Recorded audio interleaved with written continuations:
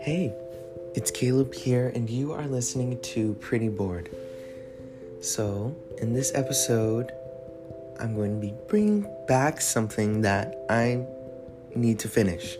Well, I guess you can tell by the title. We're going to be continuing Note to Self by Connor Franta. And if you haven't heard me read this before, I have 2 other episodes of me reading from this book. It's the way this book is written out is it's written like a journal. So, it's kind of like entries. So sometimes there's longer entries, you could say, and then other times there's like poems in here as well. Sometimes they're really short, and then sometimes there's long stories. So it all depends. If out of all the books that I've read on my podcast, this is the one that I want to finish. I know I've read another one by Stephen King. And I think I can finish that one because it's not very long. It's pretty short. The book that I read for my English class, I'm not going to be finishing on here because I'm already way far ahead from where I was when I read it on the podcast. I just read it for fun. But before we get to that, we're gonna keep reading this. So, without further ado, let's just get into it. We're just gonna go straight to the story, and you don't have to listen to me talk about my week and stuff this week. Not like I really did much anyway. Actually, I'll just tell you next week, because then there will be even more to talk about, so. But anyway, yeah, okay, let's go.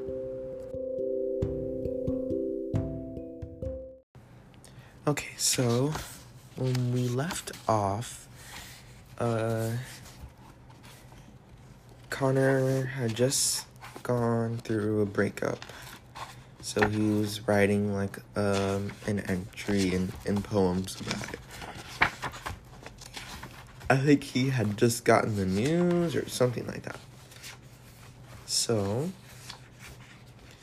and if you haven't heard it, I think you should go listen to the other parts. So, he just went through the breakup and all of that. So, after that is the next tiny little poem. All of these tiny poems in between the longer stories have like pictures next to them, so they make more sense when you see them with the pictures, but I'll still read them to you. Okay, this one says broken. I'm broken up after being broken up with. And it's a black and white photo of him sitting on his bed, like with his back facing the camera. And he's like hunched over. Okay. Too hopeful for my own good. 5:25 p.m. Today my heart was ripped in two. One half for me, one half for you. Take a half and keep it near. I have mine and will always be here. Crossing paths before the end. Once a lover, forever a friend.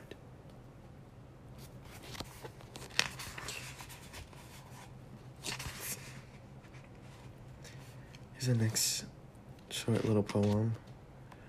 I hope you know I still admire you. I hope you know I still desire you.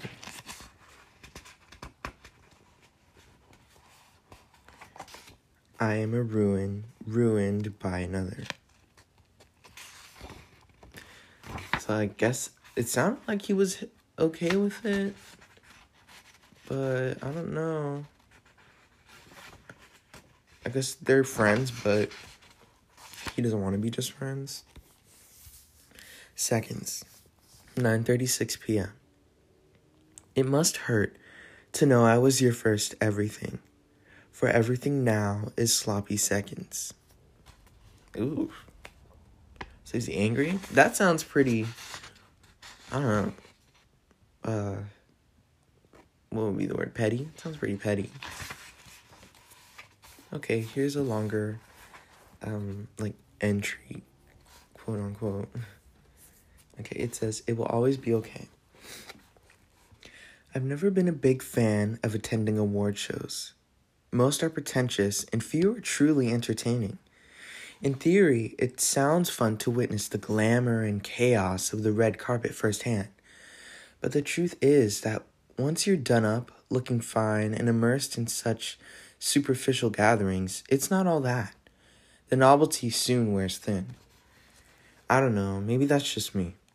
Regardless, here I am, sitting in the Staples Center, capacity roughly 20,000, as a guest at the 58th Annual Grammy Awards, the night in music, in the music world. And yet, I'm not excited to be here. In fact, I'm pretty uncomfortable. After several hours, yes, the show goes on for hours, I just can't take it anymore. In fairness to the Grammys, it's not their fault. I can't blame this on Kanye either. No, I'm struggling for personal reasons, as explained in the previous chapter, and I have to leave in the least dramatic way possible before I have an emotional meltdown. So, I get up, say my goodbyes, and make a silent exit, because let's be real, no one cared that I was there anyway. The fresh air helps a bit, but I still want to go home so I can have a good cry and let it all out. I order a car, and a short while later, a middle-aged man swoops curbside and picks me up. Sure enough, only a few minutes into the journey, I totally lose it. Tears begin falling from my face, and my nose stuffs up. If I could look in a mirror, I'm sure I would resemble a person suffering a horrendous allergic reaction. Before I know it, my quiet weeping transitions into loud sobbing, and I can't stop. My sadness doesn't seem to care that I'm dissolving in the back of some stranger's car. And that's when he, the driver, begins to hand tissues to me over his shoulder. He doesn't break his concentration on the road, not once. He simply continues to pass me fresh tissues with his right hand, keeping his left on the steering wheel, without even glancing at me in the rearview mirror, as deftly and nonchalantly as a magician pulling out a never-ending handkerchief from his sleeve. As he does, my mind plays games with me, repeatedly whispering insecure, heartbreak-induced words in my ear, like worthless, pathetic, and pointless. In the midst of my sadness, I believe everything I'm saying to myself, and it makes me feel even more horrible. I try my hardest to focus on the music playing in the car, hoping it drowns out the words in my head. After a solid 45 minutes of driving, fuck this Los Angeles traffic, and another half dozen tissues later, we pull up outside of my house. I'm a total wreck at this point, and there's no trying to hide it. Thanks so much for the ride, I say in between sobs and sniffles, trying not to sound like a total mess. The driver hands me another tissue and finally looks at me, totally composed, and he says, "Sir, whatever is upsetting you, just know that it will be okay. It will always be okay." He says it so gently, so sincerely. His kindness in that moment, his understanding and empathy, makes me want to bawl even more. I can barely utter thank you to the extent that my gratitude comes out as a whisper. I step out of the car and he drives away, turning the corner at the end of my street and vanishing into the night. I sit on my steps and continue my pity party for one. But the truth is that I don't stop thinking about what the driver said to me. His words didn't cure me then and there, but I would remember them in the days ahead, because it will be okay. It will always be okay. I just needed the kindness of a stranger to remind me of that.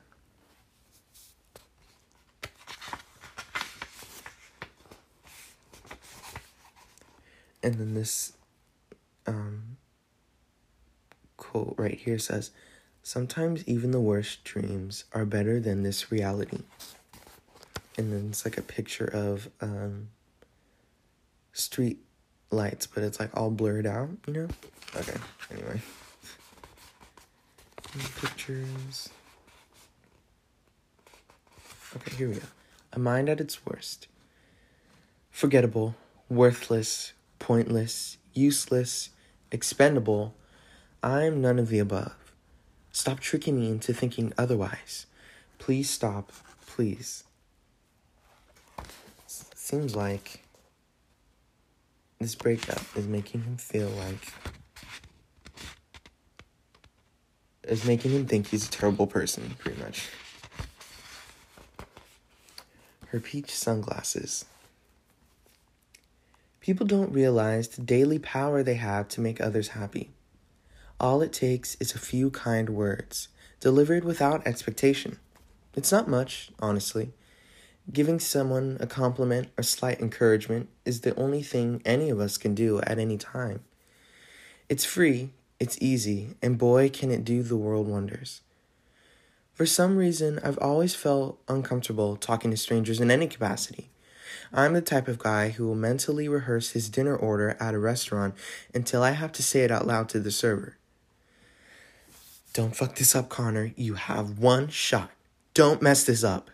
9 times out of 10, I stutter or stumble over my words, and everything goes to shit. But who's counting? Me. I'm getting better at it now because, frankly, it's my job. I've been honing my social skills and public speaking abilities over the past 3 years due to the industry I find myself in. It has thrust me into situations that have ripped me out of my comfort zone and taught me confidence. I meet countless people who do every job imaginable. So, in a way, my life is like one giant speed dating session, and whether I like it or not, I'm deathly single. I have to meet them all because who knows if I'll find a match made in work heaven. I don't think I'm making sense or am even close to a metaphor at this point, so let's move on. The other day, I was out and about with a few friends, walking down Melrose Avenue in Los Angeles, browsing shops and store windows as we do. A group of girls was walking toward us in the opposite direction, and I quickly noticed how cool one of them looked. She had this cute short haircut that still maintained some waves, and she wore baggy jeans with a tucked-in white graphic tee, complete with a pair of round peach-colored sunglasses. My description doesn't do her outfit justice, but she was cute as hell, and everyone could tell. Now, I could do one of two things here. 1, not say thing, or 2, say thing. It's simple. Those are my options. I'm willing to bet most people would go with option 1 and move along, perhaps feeling a slight twinge of regret for not having the guts to say something. I used to be that way, but with practice, I now adopt the why not attitude. What's so hard about telling people they look great? In the least, I'm hitting on you way possible, of course. If done correctly, with sincerity and no weirdness intended, nothing can go wrong. As this girl approached us, I made eye contact, smiled, and spoke up. Hey, you're killing it. You look great. She looked surprised. Oh, thank you, she said, as if no one had ever paid her a compliment before, which I highly doubt, because style like that could not be an accident. Okay, side note, baggy jeans with a tucked-in shirt. Okay, anyone can do that. But anyway, okay. Back to the book. I continued smiling, nodded in acknowledgement of her response, and kept walking on with my friends. I thought something and wasn't going to hold back from sharing that honest thought. In doing so, it actually left me feeling like $1,000,000, and judging by the look on her face, she felt a similar sensation of giddiness. It felt good to make someone else feel good about herself. Apparently, the giving and receiving of a compliment has mutual benefits. Who knew? In a world that appears to indulge in negativity, I find we need to do our best to share the good. Too many shows, blogs, and newspapers spew pessimism, seemingly dedicated to tearing people down and picking them apart piece by piece until there's nothing left. This horribly judgmental trend has no point, save for spite and harm. You nearly have to flick through magazines or scroll through the online entertainment sites to observe how people's fashion, hair, bodies, and even personalities are being dissected for commentary. Spend 5 minutes on Twitter and you'll see a constant stream of pointlessness. Vitriolic trolling every time you refresh your feed. It's sad. It's sad to me when it's not even about me. Rarely does anyone have anything nice to say anymore. It's a playground of sore, shut-in bitching and gossiping, where people drag others down for their own twisted entertainment. And the danger of this online activity is that it spills over into real life. You can't fake hatred like that. Thankfully, kind Uber drivers who pass me tissues are my reassuring reminder that goodness and kindness remain in abundance out there. Good people do exist, even if most of them are not known to the wider public and live their lives under the radar.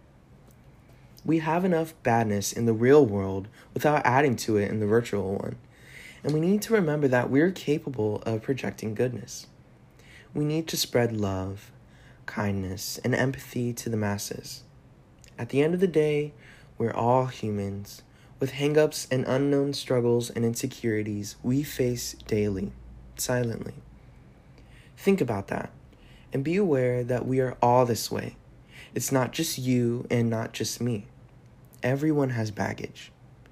Pause for a second and think of something nice to say instead of indulging in pointless negativity. So, next time you see someone who's wearing something cool or dope or unique, or maybe got a new haircut or hair color, acknowledge it. Show that you noticed it in the way the person wanted to be noticed.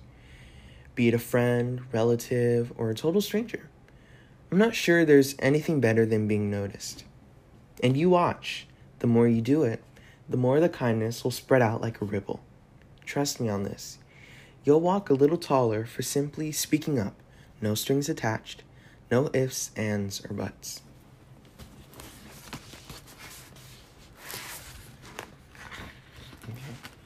You, 9:27 p.m.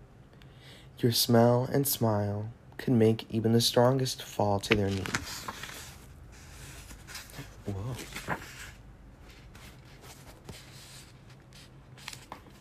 Better days. In those moments, we are overcome with feeling, warmly embraced by fate, the soft kiss of no expectations, a greeting of peace, a message of hope. Sweet serenity leaks from pore and palm. Nothing can go wrong. Everything is right. I am okay. And next to it is a picture of him holding a dandelion. And then the next one, it's called Frames, and the picture of him holding a dandelion that's been blown off. Frames. Photographs fly down where we used to lie down, removed by the same hands that used to hold my hands. Together we pack them away in cardboard capsules behind closed doors. Memories stay and decay in the grace of queens and kings, to a land where dreams are made, now hidden in darkness. An empty row of nails line the wall. My eyes sting with pain, his white teeth stained with a cocktail of tears. We wish to hide beside them, two stowaways capsized in the present, below our melted hearts. Blood drains from our veins as the door closes one last time on everything we used to know. Our eyes shut before midnight, no words to break our silence, wishing for an extra hour, hoping for a better day, like the ones depicted behind the wooden frames.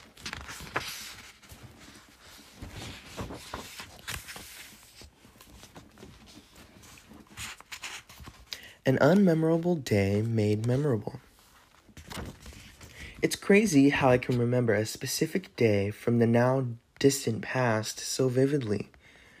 A day in which nothing super significant happened, except for the fact that it was just, well, a really good day. My recall of a day shared with you a special someone, is almost cinematic. Take this snapshot, for example.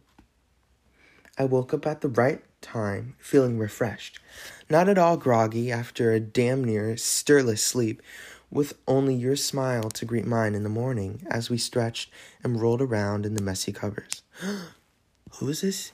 Who's he writing this for? Is he back with his ex? I don't know. Okay, let's keep reading. The sheets were warm. The air remained a little cold.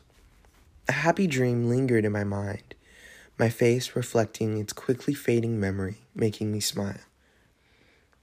I rolled out of bed and headed to the kitchen to brew up a couple of coffees before snuggling on the couch with mug in hand and you by my side. My calendar was clear. All usual commitments were non-existent. The day was ours, for you and me alone to fill with whatever our hearts desired. Outside, the weather was cool enough to wear a jacket, so I grabbed a favorite from the closet and we held hands as we walked to the bookstore. There, we enjoyed another coffee before sharing literary finds with each other, comparing choices that were so fitting and inappropriately appropriate.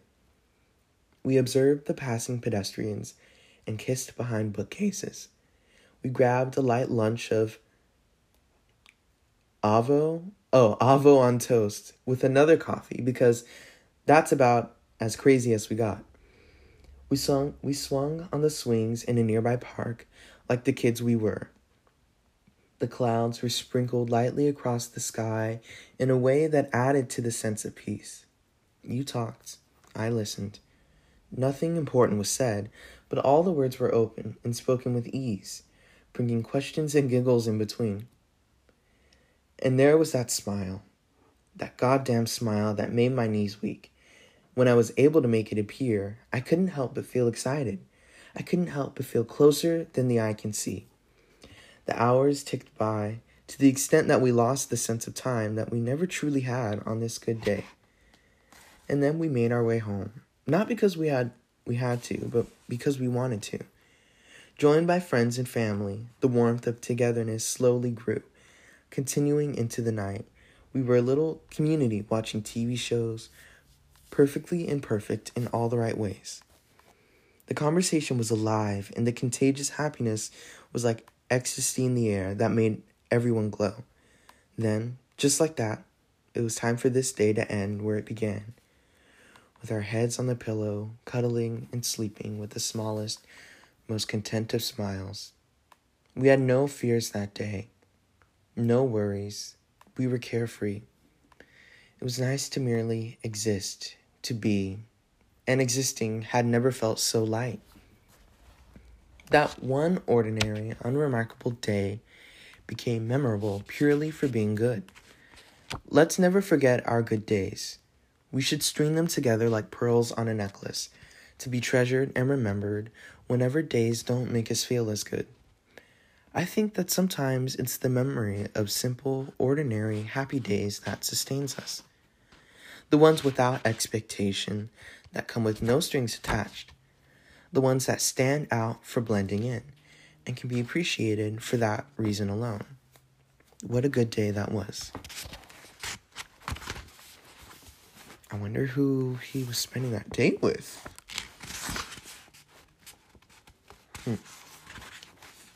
Bloodshot, 3:01 a.m.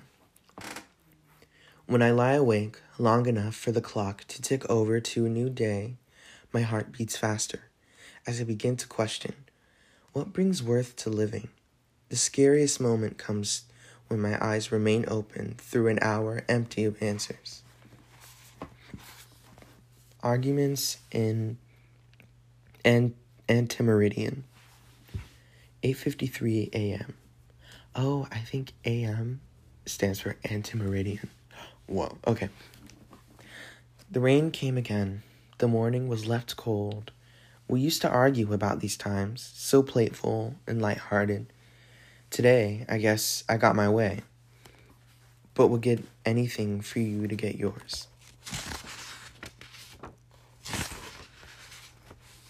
Morning silence. Do you know what I appreciate? Morning silence. When I'm up and awake before anyone else. When the sun has just risen and sends shimmering beams of gold through the window, drenching my home in light. When I'm walking around trying to be as weightless as a feather, but the floorboards still manage to emit a slight creak or two. From outside, the sound of an occasional passing car momentarily interrupts the quiet of daybreak, but I hear it almost as a greeting. Hello, fellow early riser. How do you do? Where are you off to? And then another window silence is broken by a bird chirping ever so softly amongst the palms outside. Nature's alarm clock, I guess. A distant voice is heard from across the street, doubtless a duo of walkers getting some exercise before rushing off to work. The street is beginning to stir, and this moment is coming to an end. As the rest of the city slowly wakes, the air is cooler than usual, so I wrap myself up in a blanket, cocooned in comfort and immediate warmth. In the kitchen, the coffee begins to drip, and each drip invites me to get up and get going. Everything is perfectly in its place from the previous day. All things lie in their natural state as if frozen overnight. The sun gleams through, seemingly brighter than before. It's going to be a good one, I think, as I pour the first of many cups of coffee. I have no reason to know that, but I sense the goodness in the air. I take my first sip, and my mind hums. Yes, welcome to your new day, a day that started in sublime stillness. Ooh, how much more should we read? Okay, let's keep going. Up at 5 a.m. I can feel every eyelash, every itch, every breath that I take. I'm wide awake, thinking about you, and I don't know how to stop.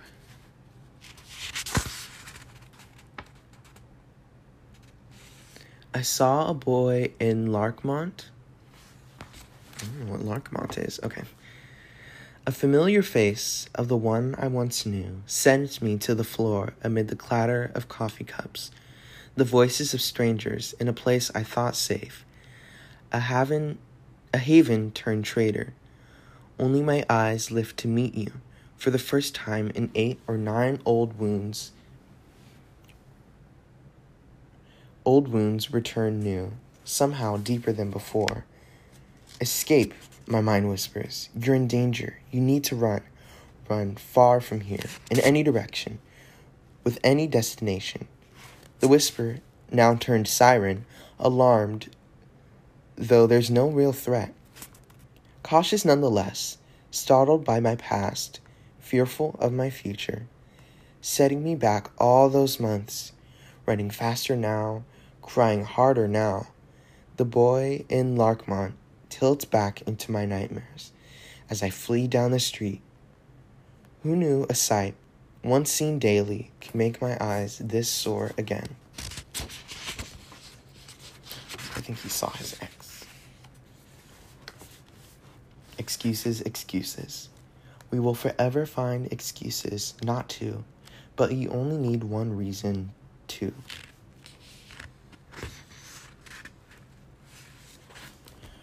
Runaway. It's late May, the seasons are changing, and I'm off again, headed as far away as I can stand to go on my own. Honestly, the destination couldn't matter less at this point. All that matters is that I get away. I figure that if I flee as soon as things aren't working, then maybe it'll be all right. Maybe everything will become good again if I run away to somewhere better. By going to a new location on a new day in a new time zone, filled with new people and new experiences, maybe, just maybe, everything will turn out better. Maybe. This isn't my first dramatic escape. If it were, I would be much more frightened and damn near crippled with anxiety. This is, however, my first time leaving the country to do it. I've never fled so far. Typically, I'll go somewhere like the Northwest to visit my brother. Did that twice. Or home to Minnesota to be in the comfort of my parents' home. Did that twice as well. or to New York to get caught up in the busy city life surrounded by strangers. But hey, at least I'm not alone. Did that once. But never before have I gone as far as London. It's quite excessive, especially from Los Angeles. 11 hours by plane, 5,000 miles away, 8 hours into the future. That's a lot, even for me. As per usual, I've convinced myself that I'm leaving for a good reason, to be with friends, or to take some time off, or simply because I want to. Sadly, those are lies, deep-rooted lies told to myself and everyone close to me. They're all bullshit excuses that further distance myself from the truth. Deep down, only I know I'm running away. Nothing feels right or the same or good at home in Los Angeles anymore. It's shit, continues to be shit, and I need to get away from this shit. I need to leave behind the constant reminders of what was and what will never be.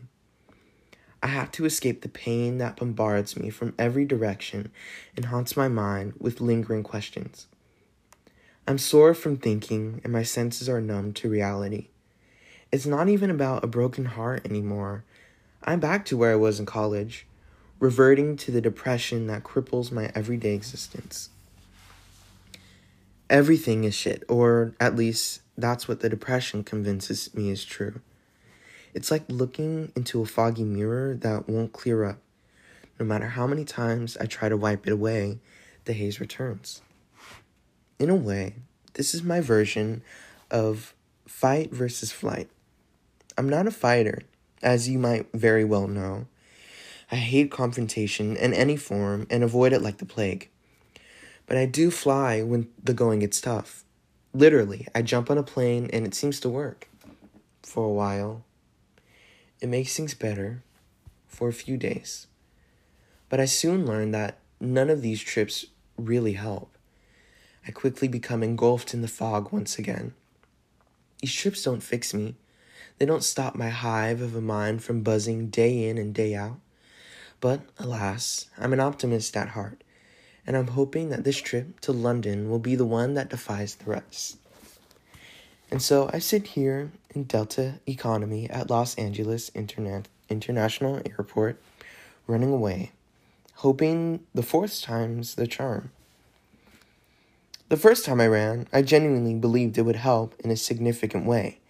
After booking my ticket, I began fantasizing that I had successfully scheduled a cure-all, as though it were a surgery to remove a cancer from my body and, thus, free me of this disease. I felt excited to leave, and it had nothing to do with where I was going, only the departure mattered. Sadly, and not surprisingly, within 48 hours of arriving at my brother's house in Portland, Oregon, I realized the solution wasn't geographical. In fact, I almost felt worse, if that was even possible. It was as if my body knew the futility of trying to outrun my feelings, yelling at me, "No, no, no, you tricky little weasel. I know what you're up to, and it's not how this works. You can't hide from the truth. No, no, no." And then boom, the tears came. Stupid self. Upon experiencing this rather quick epiphany, I felt like I had to flee. Again. That was the only choice, right? I wasn't recovering in Portland, so I had to go somewhere else. I felt as though I couldn't be at ease existing within myself, and I was desperate to seek out an antidote to my sadness and resurfacing depression. My next move was to head home to Minnesota, where my other brother and his then fiancée, now wife, were nothing but helpful and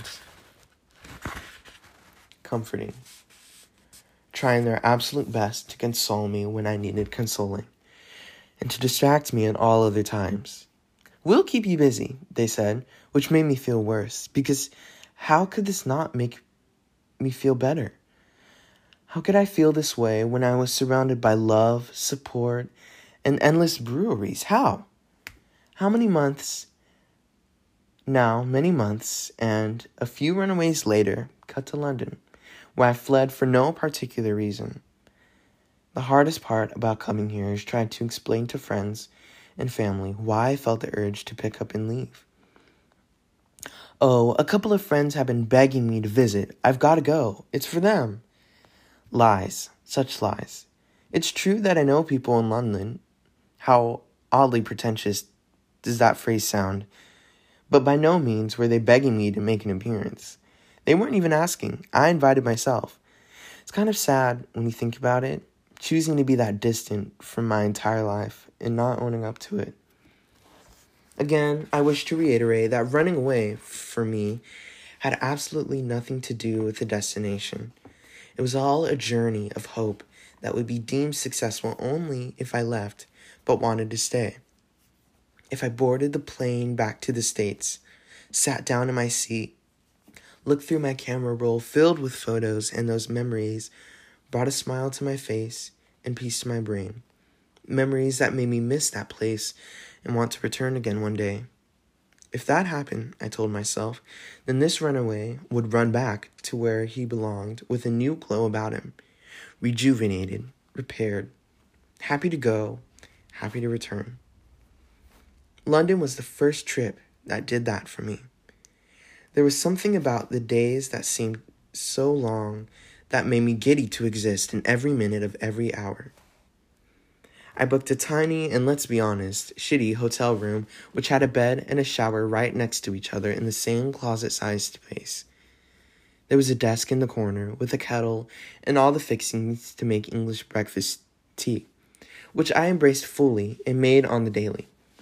Plus a single sash window that looked out onto the busy streets below. That was all I needed, and that was all I needed, all I wanted. Every day I would sleep in because, for the first time in a while, I had nothing to wake up for. No reason to get out of bed early. No emails to be answered. I felt like I had not one single responsibility. For the first time in forever, I enjoyed the mundane doings of an average day. That week, my job was to solely exist, and I found it liberating. It fostered an even stronger sense of independence within me, and I felt more detached from our ever-connected world. I was forced to make plans. I was left to my own devices, and I had to sit with my own thoughts and decisions because of the massive amounts of alone time I had accumulated. I'm not saying that running away always works, nor should it be viewed as the solution to our problems when life feels like too much, because it isn't. But on this occasion, for me, London worked wonders. Here's what I also know. Matters of geography don't erase matters of the heart, soul, and mind. No matter your mental state, and no matter the amount of distance you put between you and your problems, leaving rarely solves anything. Problems follow us to locations. They travel with us to all corners of the earth, like a permanently attached carry-on. No one can outrun a difficult time or emotion, not even Usain Bolt. For a while, I think I labored under the false impression that running away meant I could leave a problem behind and almost forget about its significance. Wrong. That's wrong. The only way to crack a real problem is to face it. Look your issues dead in the eye and sort out the beef between you. For the first time in so long, I realized I was okay with just me. I didn't need someone to be constantly around to make me happy. That was something I had always known deep down, but never been forced to understand. In leaving and putting so much distance between myself and home, I discovered that I was ready to face my reality and look into the whites of its eyes. Things weren't going to get better magically. They were going to take time and effort. And I had to do this for me. My heart can't mend until I apply the band-aids. My mind won't clear until I get rid of the baggage. My self-love and appreciation won't return unless I work toward remembering why I'm great as an individual. My worth is not defined by others. It can only be defined by me. By no means did I conquer everything on that one London trip. I refuse to sit here and pretend this was a revolutionary moment that brought puppies and rainbows. I'm not going to paint a fantasy just to sound inspirational, but it did lead to an important breakthrough.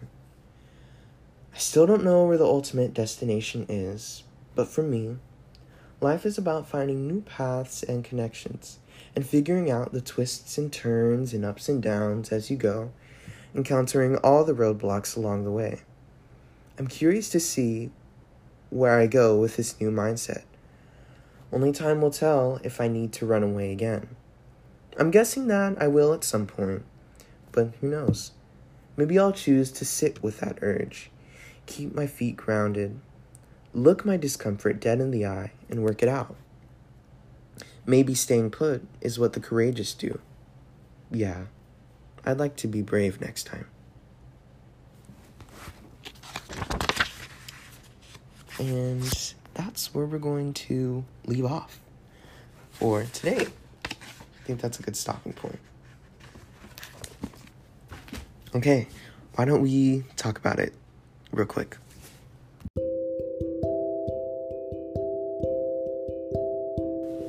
Okay, so it seems like now he's making his way through his breakup in his own way, by running away.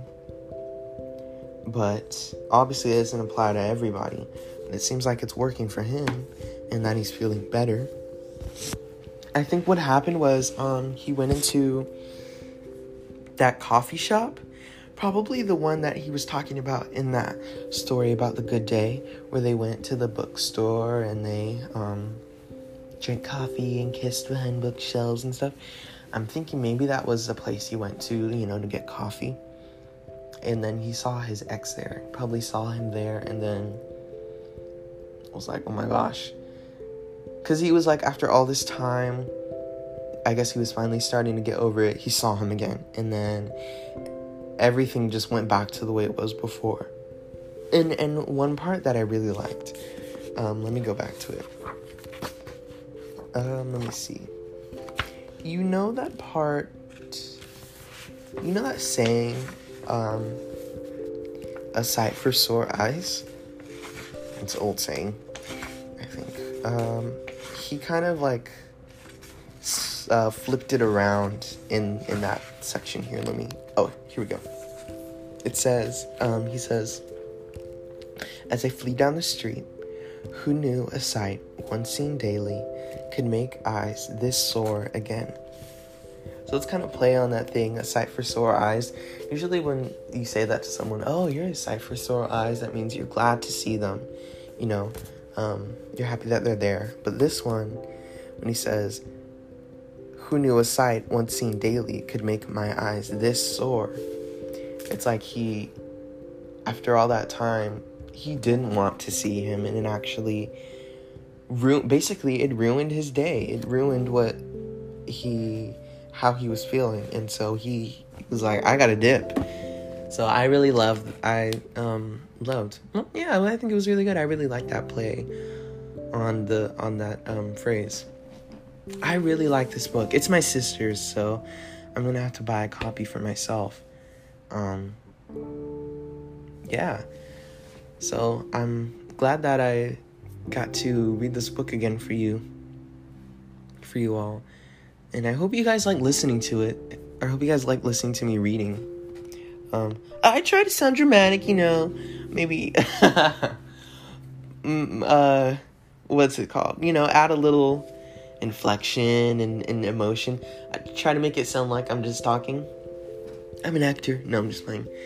I don't know. I feel like I learned that from my mom, because my mom, she has this voice that she puts on when she reads, her reading voice. Whenever she reads anything, especially little kids' voice, little, children's stories, she always puts on this voice, this reading voice. And so I've kind of learned my own reading voice, and it's different for children's books, or I think it's probably the same for everything, but, I try to make it not monotone, so it's kind of boring. There is a podcast for that, though, if you want to just hear someone read so you can fall asleep, who's just pretty monotone, and it's not so boring that you don't want to listen, but it's not interesting enough that you'll listen and not fall asleep. It's this podcast called Bore You to Sleep. And it's basically that. It's this guy, he's from Australia, and he reads public domain books. So, and he doesn't read the whole thing. He just reads like a chapter or whatever and then moves on to another book. And you won't hear him read that book again. It's something new every episode. And so he reads it in a monotone voice and pretty soft. I think about the volume that I'm speaking right now. And yeah, he'll read that. And, you know, I usually fall asleep, like, watching videos or listening to music.